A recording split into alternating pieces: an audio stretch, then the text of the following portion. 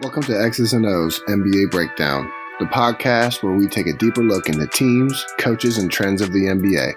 I'm your host, Coach Mark Tinklenberg. It's time to settle in and enjoy as we talk about the league.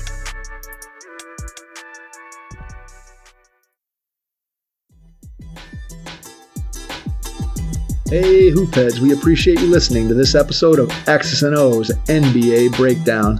Be sure to check out these other NBA pods on the Hoopheads Podcast Network, including Cavaliers Central, Risen Grind, Nuck If You Buck, 305 Culture, Blazing the Path, Hashtag Lakers, and Motor City Hoops. Also check out our coaching-focused podcasts, Thrive with Trevor Huffman, Beyond the Ball, the CoachMaze.com podcast, Players Court, and Bleachers and Boards. Oh, and don't forget to check out our flagship, the Hoopheads podcast, hosted by me, Mike Klinzing, and my co-host, Jason Sunkel, featuring the best minds in the game, from grassroots to the NBA. Welcome to X's and O's NBA Breakdown. I'm your host, Mark Tinklenberg. I'm here with my co-host, Zach Walker, and Mike Herringa. I think he's here somewhere. And we have a special guest tonight, my player actually I coached against, but that also is from the Central Ohio area. We got Jack Gibbs in the house. Jack is a Central Ohio legend, high school basketball around here. He was Gatorade Player of the Year in 2013, right, Jack? Isn't that when you graduated?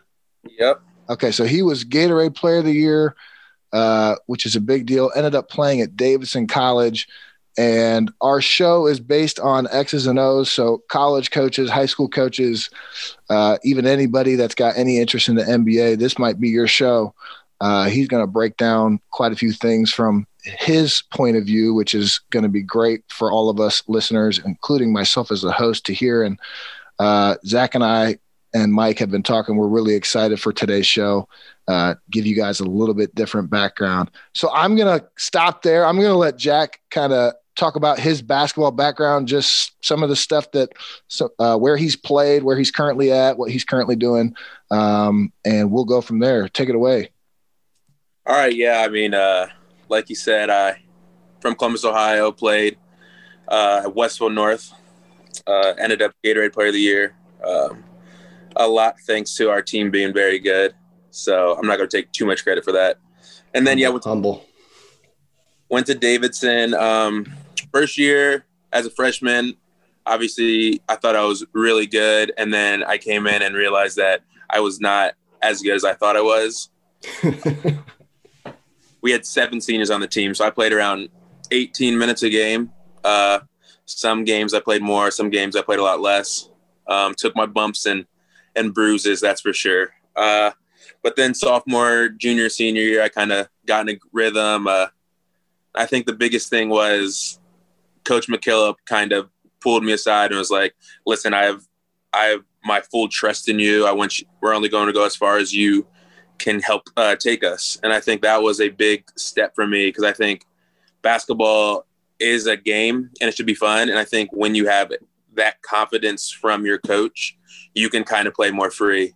And that's how I like to play. I like to play fun and free, and just kind of – and I think it also helps with the rest of the team's nerves, I guess. Not everybody kind of plays the way I do. So if they see someone that they see as a leader, someone that I try to be a leader, playing so free, then I guess it kind of helps them calm down.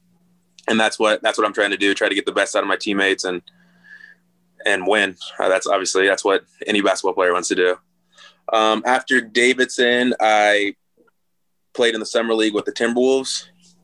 I knew some guys from Ohio that were on that staff, Calvin Booth and Peter Patton. So they kind of helped me get that gig. And from there, my coaches from Charleroi in Belgium saw me. I ended up going to Belgium for my first year. It was a great experience. I had some veterans on my team, and I think the best part was my coach was American. So while it was an adjustment period, it wasn't anything crazy. And I think my veterans really helped me kind of get adjusted. After that, I played in Finland for a year. Finland was fun. And I enjoyed that. Nice city. The coach kind of let us play free like we did at Davidson. And I think all my coaches professionally, I was lucky enough to have like a similar system where it's kind of a motion offense and it's based on guys' IQs, which that's how I want to play. I'm not keen on being micromanaged by a coach. But I know some people like that and some people need that kind of system. But that's never been me. And then I went back to Belgium for a year, and this year, 2020 is kind of weird. I had an injury later on in my last year, tore my hamstring, tore my MCL. So not ideal, but nothing that I haven't been through before. And so right now I'm kind of just trying to get healthy and training kids, because I think that I'm not saying that I play basketball the best way, but I think the things that I teach the kids that I train are, rather than have someone at the top of key doing a bunch of dribble moves, I would rather teach them that once you get someone leaning one way, attack their space or different things like that, how to cut, rather than get in my bag and go one-on-one. I think that's a big part of basketball nowadays, and not saying it's wrong. I mean, you have players that can do that, but the majority of the players aren't going to be able to do that and won't succeed at the next level. So I'd rather teach them the details rather than just the ISO moves. And then hopefully I'm going to coach a team in the spring. Get yourself healthy. Yeah. Get myself healthy and just kind of see the other side of basketball. Sure. And especially like with COVID and everything hitting that, you and I, we talked a little bit before. You just mentioned that getting healthy right now, kind of seeing the other side in coaching, and with everything going on, just keeping yourself safe is kind of priority right now. But the good news is that whenever you're ready to go back, I know that you'll have plenty of teams waiting for you. Jack, that's basically exactly what we kind of wanted to talk about. And I'm going to start by hitting something with you. I'm going to kind of free flow here a little bit. I was watching you hit on like how you are, if you were to train a player, kind of the things that you feel are important, as in like, it's not all about the dribble master, as I like to call it, the guy out there doing 100 dribble moves to get nowhere. I was watching a clip, and some of the best to ever do it, I'm a huge Kobe guy. I watched when his age 35, it was about a 30-minute thing on his footwork. And I just watched all the different ways he scores, and it stood out to me. The dude has literally 3 dribble moves, like attack dribble moves, and he's got a counter to each one of those moves. And everything else is based on footwork, attacking angles, how he gets the defender leaning just with a simple cross, or he hits you with a heavy inside out into a perfect balance. Whether he's fading or not, it's still a perfect balance shot with a follow through. And I think kids need more of that. They don't need the 100, there's 100 chairs on the floor and you're learning how to dribble in and out of 50 people. I think, and I'm not saying chairs and cones aren't useful in a workout. I'm saying, I think there are more kids that could benefit from that style of a workout, or taught that, which is how you play. I mean, you did have a bag. You were always known as being super crafty and super creative. You kind of were known around here in high school and definitely in college. You were known as somebody who could make something out of nothing, but that doesn't mean that you didn't do the simple things, right? So hit on that a little bit. Like when you're training somebody now as a player, what does that look like? Yeah, it's just like, rather than hit me with a dribble combo, I teach my players that I think the biggest thing, and especially when I made the jump from high school to college, like the 2 things that I needed to work on were change of pace and change of direction. Like rather than like dribble, like if I can get my guy going one way and have one strong move or one move that I know works and can get him off balance and I can get past his hip, once you have him on your hip, you have him at your mercy. Whether you want to get to the basket, whether you want to hold them off, kind of let a play develop or something like that. It's just simple things. And like you talked about Kobe, like if you can master a few things, then it's better than being okay at a lot of things. Like he got to a spot if whether it's that get to that elbow and maybe have a couple pivots and make that shot, like those are his spots and they are impossible to guard. Whereas you have, and I think one of the reasons I think that the dribble moves are so popular now is because of the increase in social media. Like when I was growing up, there was social media, but I don't think it was to the point where like you had a highlight tape every workout. Like I don't want to see highlight tapes of workouts. Like go in, get your work in, and get better. And I think that's what I try to teach my kids, whether it's setting a cut up. Like people don't know how to set cups up anymore, and that's why they're not open. You set a cut up, you can be open all the time. I mean, I'm 5'11", 6 foot, but like I know how to create space, and that's before you even get the ball. Yep, 100%. Kids are realizing or being taught as much as I think they should. And I think that when they get to college, it shows, especially now, like you didn't have all that practice. So you can see some of those top blue bloods are like struggling because they don't have those fundamentals down and they don't have like the reps put in to know how to get past the physicality of the jump between high school and college. That is so spot on. And there are a lot of really good trainers or guys that work with kids that are able to kind of use their strengths. And, you know, something back when you and I played against each other back when I was, 4 or 5 years ago, something that stood out to me when we were going against each other was how you physically with your hands and your arms, nothing about what you were doing. And we were going at each other. Do you remember that open gym?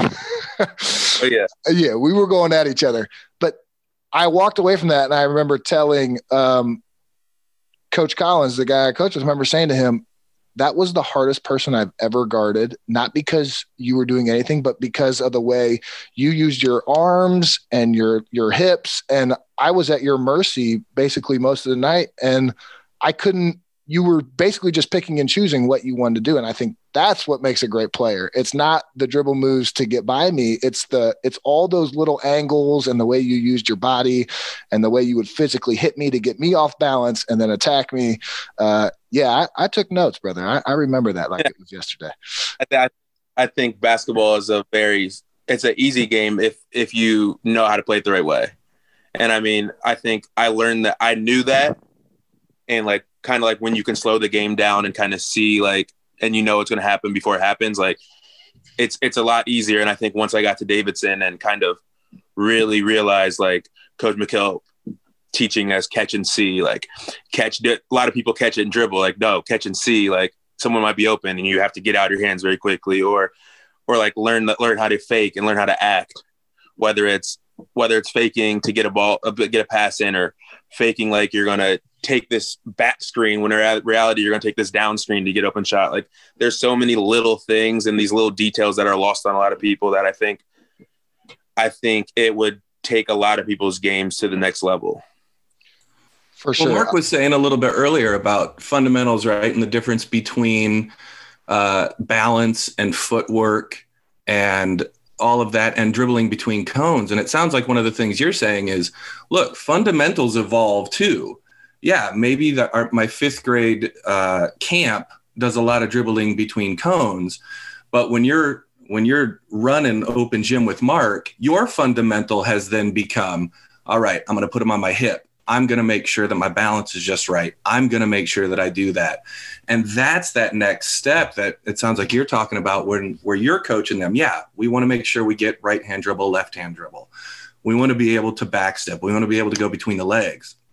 What comes next is, yeah, I got you now. I have you by a quarter step. And that's what I always get impressed with is you don't need a step. You need a lean. And you know that your defender's done. Oh, yeah. So, I think that the big thing is kind of like when you rep something out like that, like getting someone in your hip, like that was Coach McKillop harped on that all the time. Like I'm getting to the elbow, our first thing. Then I get out to like the free throw line extended, but I'm getting him on my hip, whether it's I'm about to take a ball screen or just to be able to see. Because once he's on the hip, I know where he is. I don't have to worry about him. And the same thing about when you're coming off a ball screen. Like I come off that ball screen tight, my defender's on my back. Like, I'm not worried about him anymore. I'm looking at this guy. I'm looking at where my help defender's coming from, the weak side corner. Because that's a big thing in Europe that's not as big in the NBA, where, like, if I'm taking this lane line ball screen and the guy rolls, is that corner guy open? That's a big pass in Europe that you don't see as much in the NBA, because they can't kind of be in that help space because of the defensive 3 seconds. So there's just like little things like that. That was a big pass that they worked on, that kind of looping pass to the opposite corner. Yeah, as you're playing in Europe, and you played against a bunch of people that went to the NBA or higher level, when you talk about some of those differences between what happens here and some of those differences in Europe, is there anything else that you've noticed kind of obviously some culture changes, but in the way that they play? As I was coming up, I'm an 80s, 90s Lakers fan, right? Mm-hmm. And so the rep from anybody coming over was they're soft, whatever that meant. But that rep has obviously gone now as the players have continued to come over. But have you noticed any like major differences in the play over there? I think that it's more physical over there. I think they let you get away with a lot of more hand checking, grabbing kind of things. And obviously you have the superstars over here that, like, you touch them and it's a foul. But a lot are fouls. But either way, and I think that I'm not saying that coaches in the NBA don't do a whole lot, but, like, you have the best players in the world. Like, sometimes you just got to let them, like, rock out. Like, that's just how it is. Whereas in Europe, you can go zone. You can have these different schemes to kind of break up an offensive rhythm. And I think that where they're over there, like, coaching, like, the different details has to be a lot stronger. And there's not as much space. There's not as much spacing over as you can be in more help side. You can kind of clog the paint up if your 5-man can't shoot. And I think that's a lot of the reason why the NBA and overseas is kind of, the traditional big is not as big of a thing anymore. I mean, you'll have one here and there, but, like, everyone has to be able to shoot to space the floor. Which, I mean, you expect things to evolve. So, I mean, I think that can't be too surprising, but I think I would say that it is definitely more physical, or allowed to be more physical, over in Europe. And I think, I mean, it's just, in the NBA, you sometimes looks like they're coasting, but, like, right, they just kind of roll the ball out and go. Yeah, but, like, the thing about the NBA is they're so good that it's the best defense. It's still hard to defend. So it's just a very different game from. I know Luka Doncic said that it was a lot easier to score in the NBA than it was EuroLeague, and obviously he's getting older and more mature. But there is a lot more spacing. And you do get a lot more calls as an offensive player. Jack, take me through as a point guard. Take me through, in your opinion, what makes a good point guard as the coach's extension on the floor, right? So, what makes a good point guard, and what do you think, or what separates these guys in the NBA? Then, kind of talk about that a little bit. I think the first thing to make a great point guard is the coach has to show some type of faith and trust in them, because if they don't have that trust to kind of lead the team, then you don't really have a point guard. You just have another guard out there. And I think that's one of the main things. I think you have to have a high IQ. I think the biggest part of a point guard is knowing where everyone is going to be at all times. I mean, you have to know that. And in order to make changes based on what the defense is doing. And I think the pace that a point guard plays at is what makes some of these, like Damian Lillard, Steph, like, they can get a shot off in 3 seconds and it would be a good shot, or they can get in that pick and roll offense and slice and dice. Like, I think the pace, getting your defender on the heels, it's kind of like in football, like the game manager QB is kind of being changed to the more dynamic player. And I think that's like back in the day, like point guards were seen as like pick and roll, get the ball to the scorer. But now the point guards are the scorers. So I think knowing the difference between when – this is what I also had to do in college, like knowing when you have to score the ball and when you have to get your teammates involved and get them confidence. Like I play the game with an extreme confidence. And I think that is something that a point guard needs to do, is instill that confidence into the rest of the team. Because you'll know when someone's feeling down, when they need to get like picked up, when they need to get an open shot, you call play for them, boom, or you know what action, get them the ball. And I think that's another thing is, yeah, you have to be a good communicator. Obviously, you have to be able to be loud. I think I struggled with that my freshman year, like coming in as a freshman and a point guard, like you don't want to be too vocal because you're playing with these guys that are 3-4 years older than you, and you don't want to step on anybody's toes. But at some point you have to realize that like if the offense is going to run, you're going to have to sometimes tell people where they need to be. So I think those are some of the bigger things.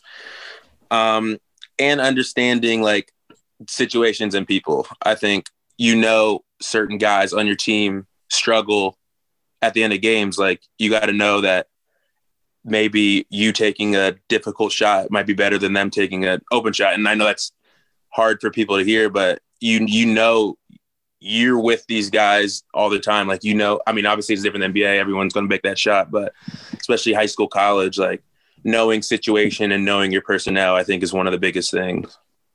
Now, do you believe, kind of adding on to that then, where team chemistry, obviously that can make or break on how good a team can play. What percentage, or how do you feel as far as team chemistry kind of rides on the point guard as being the leader then?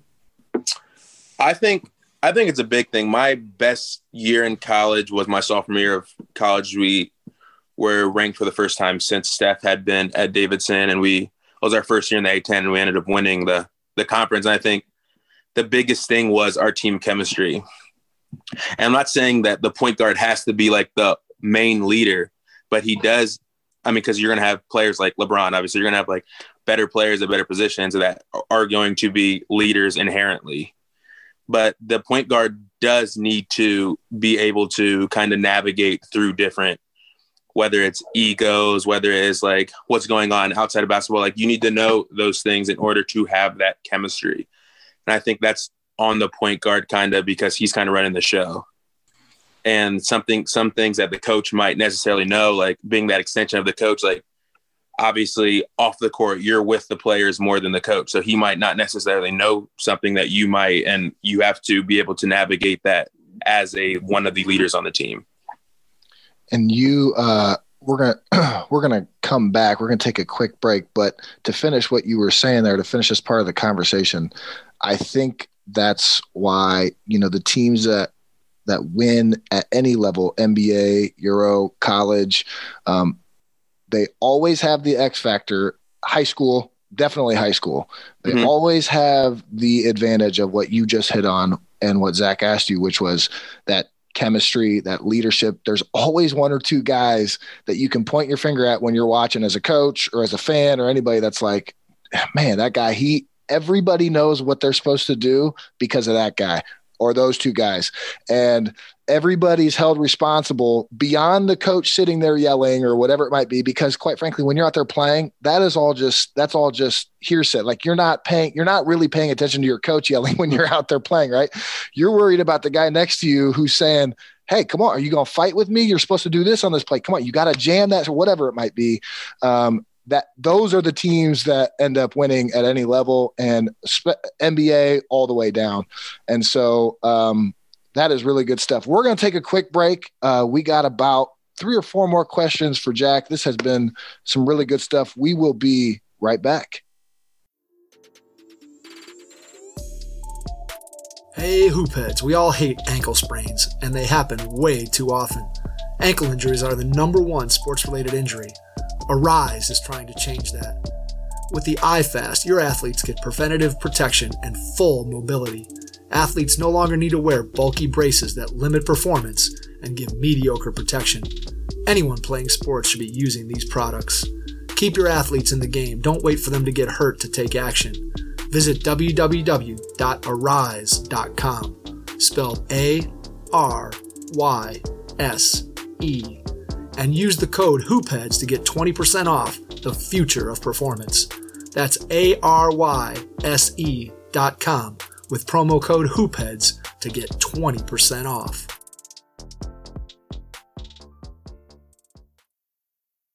All right, welcome back to X's and O's NBA Breakdown. We're back with Jack Gibbs for a couple more questions.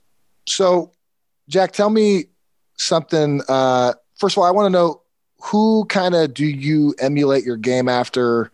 And with that, what are some of the differences between like NBA sets and some EuroLeague actions or sets, and kind of from a coach's point of view, what does that look like? Okay. So growing up, I was a huge Chris Paul fan. I just felt like the way that he could lead a team and kind of demand that attention of both his teammates and the opposition was just something that I always felt like was unbelievable. Just kind of controlling the game and being that guy on the court that just like knows where everybody is. So like that was a guy I emulated myself after, and he's just a bulldog. Like that's how I wanted to be. I wanted to be the toughest guy on the court. A guy that like you switch him on to a 4-5, like I'm not just going to take a foul. Like I'm gonna bang in there and do my best to kind of hold people off. And I think the way that he kind of navigates ball screens and just with his very high IQ was just something that I was always drawn to. I always like to think that I was a pretty high IQ guy. So like watching how people could effectively get open or make other guys better. I think that was something that I just fell in love with, and along with falling in love with the game of basketball, it was just something that I think a great point guard needs to do, and that's kind of what I wanted to do. As for EuroLeague and NBA sets, so I got like a Timberwolves. When I was on the summer league team, they gave us like this play packet, and it was like 30 plays. And I was like, this is crazy. I've been here 3 days. Like they want me to memorize all 30 of these plays, but I think like the level of IQ that they want players in the NBA to have. And I know that a lot of them were like a pistol action where you have like that early ball screen with the guy going kind of sideline side, and a lot of floppy action. So you have a shooter, a scorer kind of running baseline screens, getting open. I think those are like the two main things I noticed. From my time in Europe, a lot of it is screen and roll based, just kind of because I think they're really good over there. They have a lot of great shooters. I mean, obviously a lot of Europeans that came over have been knockdown shooters. And I think over there, they like to set up like a point guard coming off screens and seeing those weak side actions. And I think obviously you've seen people, I think the guy that's coming to the Nuggets, I want to say, I don't remember his name, Campazzo or something like that. I think Mike Malone just came out and said he's one of the best pick and roll offensive players in the world. And I think it's just because that is a skill that they learn at early age, how to read a defense on the pick and roll situation and find those knockdown shooters. And I think that is very, I mean, even Luka Doncic, you can see how well-versed he is at only 1 year old. Like it's something that is taught there and that they are very good. I remember my second year, my first game in Finland, we had a guy named Teemu, and he's like a legend. He's almost 40, but he was just one of those guys that like was a gamer. He had like 21 points, like 20 assists his first game. And it was just basically like, he was so good at reading defenses off the ball screen. And I think that's something that is taught. And it's like, you have to be able to do that if you want to go anywhere in Europe, EuroLeague, anything like that. So I think, I mean, obviously pick and roll is big in the NBA, but you have so much space that like, once you get into that pick and roll, like if the guard doesn't have a shot off, then the big's rolling and he has like a dunk. So it's like it's a different pick and roll. It sounds like there's multiple reads because the spacing is so much different when you're over in Europe, like you were talking about earlier, right? Because they're playing zones. There's so many more options when you come off that screen. Yeah, so I think that's the big thing. The spacing's so different. Whereas in the NBA, you have a guy like Damian Lillard who comes up a screen, and that mid range, like from free throw line to 3-point line jumper, is just so unguardable because if that big commits too much, like there's no way that either that help guy's getting to the big, or if that help guy gets too long, like you're leaving a wide open shooter that's going to knock that down at a 45-50% clip, and then in the easiest spot in basketball, that corner. So I think it's just a lot different. You have a lot more schemes. Not saying there's not a lot in NBA, but it's just, I think the spacing is what causes differences. Yeah. So Chris Paul, one of my favorites too. And in fact, Zach and I were sort of chatting as you were talking about sort of balancing on your hip. And he had said, yeah, that's exactly who I had thought Chris Paul is. He kind of comes around that and sort of shimmies in and keeps the guy behind him. So that makes sense that you emulate a little bit off of him. Now, we also know you playing at Davidson and Steph was there. What's kind of your relationship with him, if there is one, and kind of how do you see him as a player, and have you tried to pull some off him? I know that's kind of a layup question because it's the same school. Probably not at all, but just kind of what that looks like. Well, I think coming into Davidson, like you don't know much about the school. You kind of just know that Elite Eight run. I mean, we only had 2,000 kids at school. That's about what I had at my high school. So it's not a big school. Very well known. Obviously in North Carolina, you have Carolina, NC State, Duke, those schools. So obviously it's not the most well known. I think Steph did a great job of getting us on the map, and he's done a great job since. The whole school's Under Armour now. We are now a part of his new brand, Davidson is, and he helped give money for our new practice facilities. So like he's given back, and the whole community is thankful for that. And as for him, like one of the things that I admire about him is his confidence. And I think that's something that I try to bring to my game. I know one story that Coach McKillop always told about Steph is that his first game freshman year, they were in like a preseason tournament at Michigan, and they're playing Eastern Michigan, and he's starting as a freshman, and he has 15 points and 13 turnovers. But Coach McKillop left him in there just to let him get his lumps in. Second game, they play Michigan. They're top 25 in the country, and he has 32 points, only has 3 turnovers. Like just that confidence to kind of have that next play mentality of forget about what happened before. Like, I know I'm good enough. I'm going to play like it. As for relationships with them, I had the opportunity, the very fortunate opportunity to work his camp in the Bay Area alongside some other college players.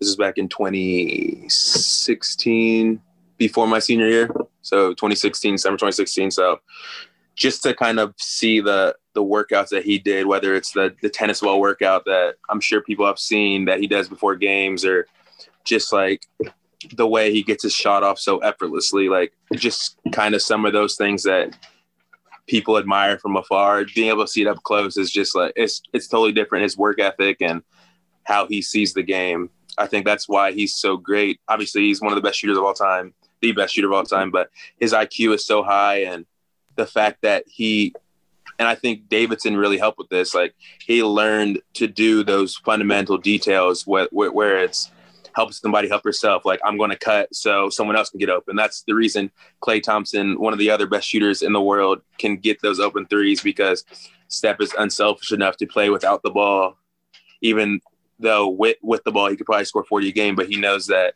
in order to be a great team, and we've seen this, that he needs to do things in order to get his other teammates shots and get them more comfortable. And I think those two things, his confidence and the way that he plays the game that few can, because they don't have the skill set that he does.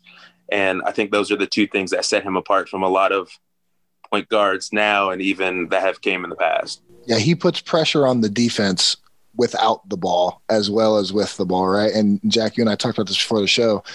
If there's one person that should never get 10 to 15 threes a game, it is Klay Thompson, right? I mean, that's a guy that should never get 10 to 15 threes a game.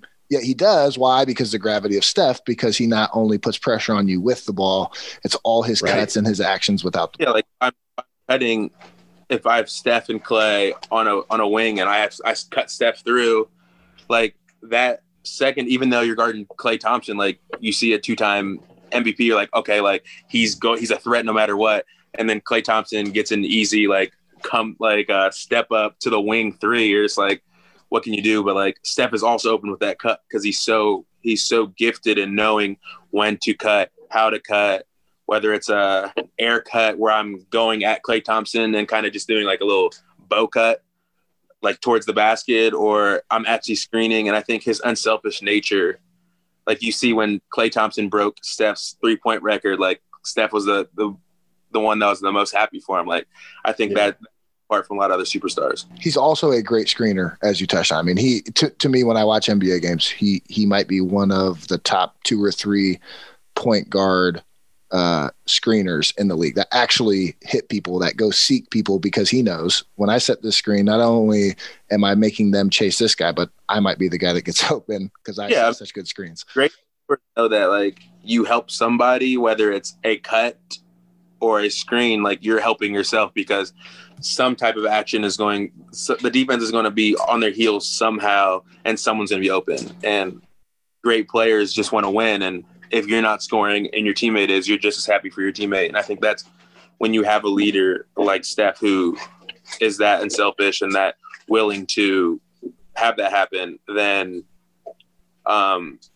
you have a great team. And I think there's a story that Steph and Davidson, another story, like one coach said he was leading the nation in scoring, and a coach said, like, I'm not gonna let him score. So he double teamed him the whole game. And Steph was like, all right, coach, run your offense. I'm gonna stand at half court and they're just gonna double team me. Like he didn't score, but Davidson was by 40. Like he's happy. And I think that just is a testament to him. Like a lot of other guys, especially now, like, oh, my scoring average just went down. Like, but no, if you win, coaches want players who are going to win. Like anybody can find someone who can score, but what sets you apart from that other guy? Yeah, I love that. That's good stuff, Jack. I actually had one of the more important questions that I had for you. And we touched on this kind of prepping to speak with you the other day. I think it was yesterday, last night. We were kind of speaking about how with the shortened camp in the NBA, you're seeing obviously with COVID affecting all of these sports around the nation, and how little prep these players, athletes' bodies are having. Injuries have been pretty substantial. Yeah. As a player that's dealt with injuries in your career, talk about the physical hurdles, sure, but I'm more as a mental health advocate, kind of talk about some of those mental hurdles that you can go through with dealing with some pretty severe injuries. All right. So obviously physically, I think my worst one was junior year of high school. I tore my ACL, and that was tough. I mean, obviously you want to be out there with some of your best friends, and you can, it's 9-month recovery. So, but like, I pride myself on being strong and kind of just trying to stay strong. And I think I had a good group of people around me that helped me with that. I think the toughest injury that I went through was probably sophomore year. I tore my meniscus and I was out 4 weeks, and it was like, our team was top 25 in the country. Like we were rolling, and then we dropped 2 that I couldn't play in. And I was struggling because I know that I could have helped out with that. And like crying in the locker room after losses, like just caring that much about a group of people and knowing that me being out there, or the lack of me being there kind of I wouldn't say cost us, because obviously we had some great players on the team, and that the other team obviously just played better that day, but just not being able to be out there, it's hard. And I know that's probably what Klay Thompson's going through. I mean, he just got back from an ACL, finally getting that glimpse of playing again, and then he tears his Achilles. So I mean, mentally it's tough, and especially during this time, I can't imagine, because I tore my hamstring over in Belgium this past year, and it was right when COVID hit. So like I couldn't practice. I'm kind of isolated in a different country, and it takes a toll on your mental stability. But I mean, I think the big thing is you have to be able to talk about it with your loved ones and people that care about you. And I think that's one of the hardest but easiest way to kind of get through it. Like, obviously, I know a lot of people don't want to burden other people with their problems. So, but being able to be vulnerable with people that care about you is something that needs to happen in order to kind of get through those things. And I think I was lucky enough to have a dad and sister and mom who really cared about me, and a group of friends that I was very close with that I could kind of come with anything and not feel like I was being soft. I know that's a big thing, but I don't think you should have to worry about being soft in front of friends and family. Amen. Yeah, that is so good. That is so good. Damn, this has been a hell of an episode. I wish we had another 3 hours because this has just been so good.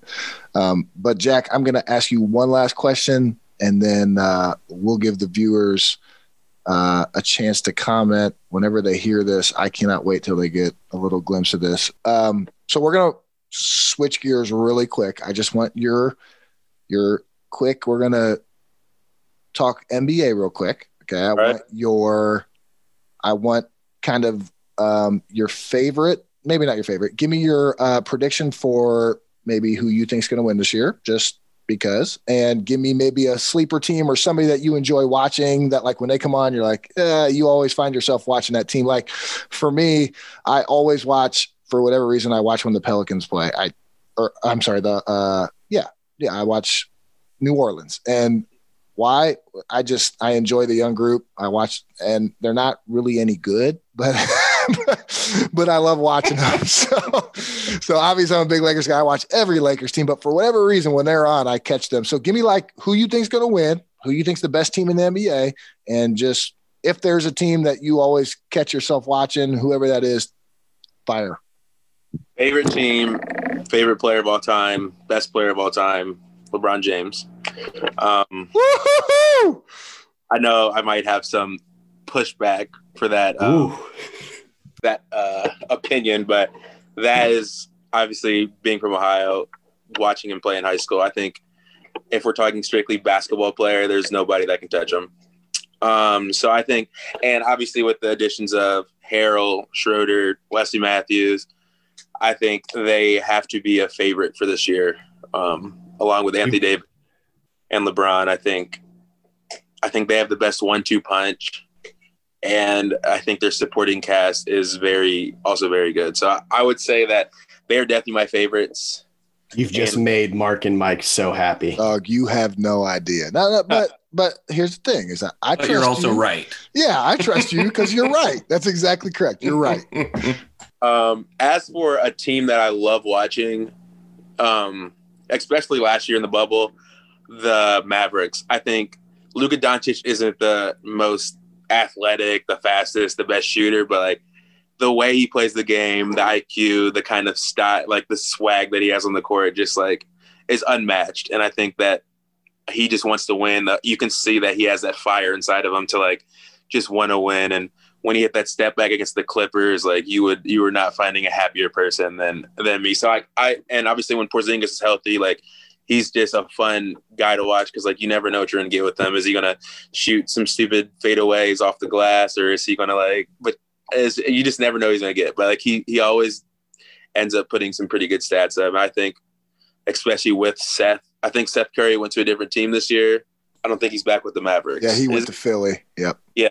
Even especially with Seth Curry, like I think that was like a group that just was so fun to watch because Seth can obviously light up a gym, but just watching Doncic navigate through these much more athletic players was very fun to watch. That's awesome. Zach, Mike, any other questions for Jack before we end the episode? Well, I'm interested in his thoughts potentially on ESPN having Zion Williamson rated ahead of Paul George. I would love to see Zion play a full season. Obviously, he is a very dynamic and a force down there. I mean, he's super strong and super athletic and very gifted at that. But I just want to see him play a full season before I dub him a top 20. Is he? What do they have him at? 11, I think. Yeah, it was something ridiculous. So, top 25 player. Like, I would love to see him kind of expand on his game. He can't really shoot as of now, but obviously, when you're that effective by the rim, like, you don't really need to. But I would love to see him expand on that as well as play a whole season, because I'm nervous because he's 290 pounds, jumping. Can't be great on your joints. Trust me, I know a lot about the knee joint. So, so I hope he can stay healthy. Obviously, I would never wish an injury on, but it's going to be interesting to see as his career goes when sort of athleticism and will he be able to kind of expand his game a la Vince Carter or Blake Griffin, and kind of really expand to a 3-level scorer rather than a guy who's just going to out jump and out power you. So it's going to be interesting to see, but as of now, I'm not rating him that high. I also think Paul George didn't do himself any favors in the bubble. And I'll correct us here. Zion's 19, Paul George is 20. But again, like we said previous episode, when you hit the side of a backboard, you're probably going to drop a few spots. Yeah, you need to come out of the game. You need to come out. I love the quote about Doc Rivers not using him enough, but then Doc Rivers saying that his new coach was sitting next to me the entire year. So, oh yeah, NBA pettiness at its best, right? Well, guys, great episode. Jack, thank you so much for joining us.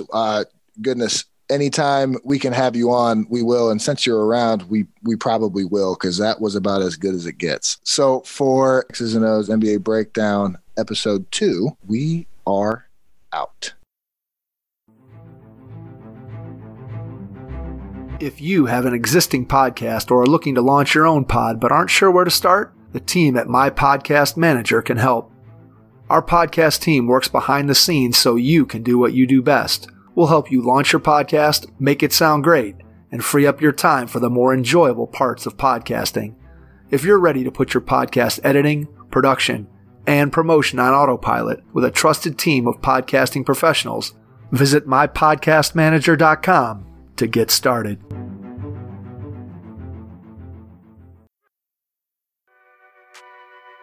Thank you so much for joining us on this week's episode of X's and O's NBA Breakdown. We hope you enjoyed the show. Please like, subscribe, or comment on any of our social media sites at X_breakdown. See you next week, and remember, Mamba on 3.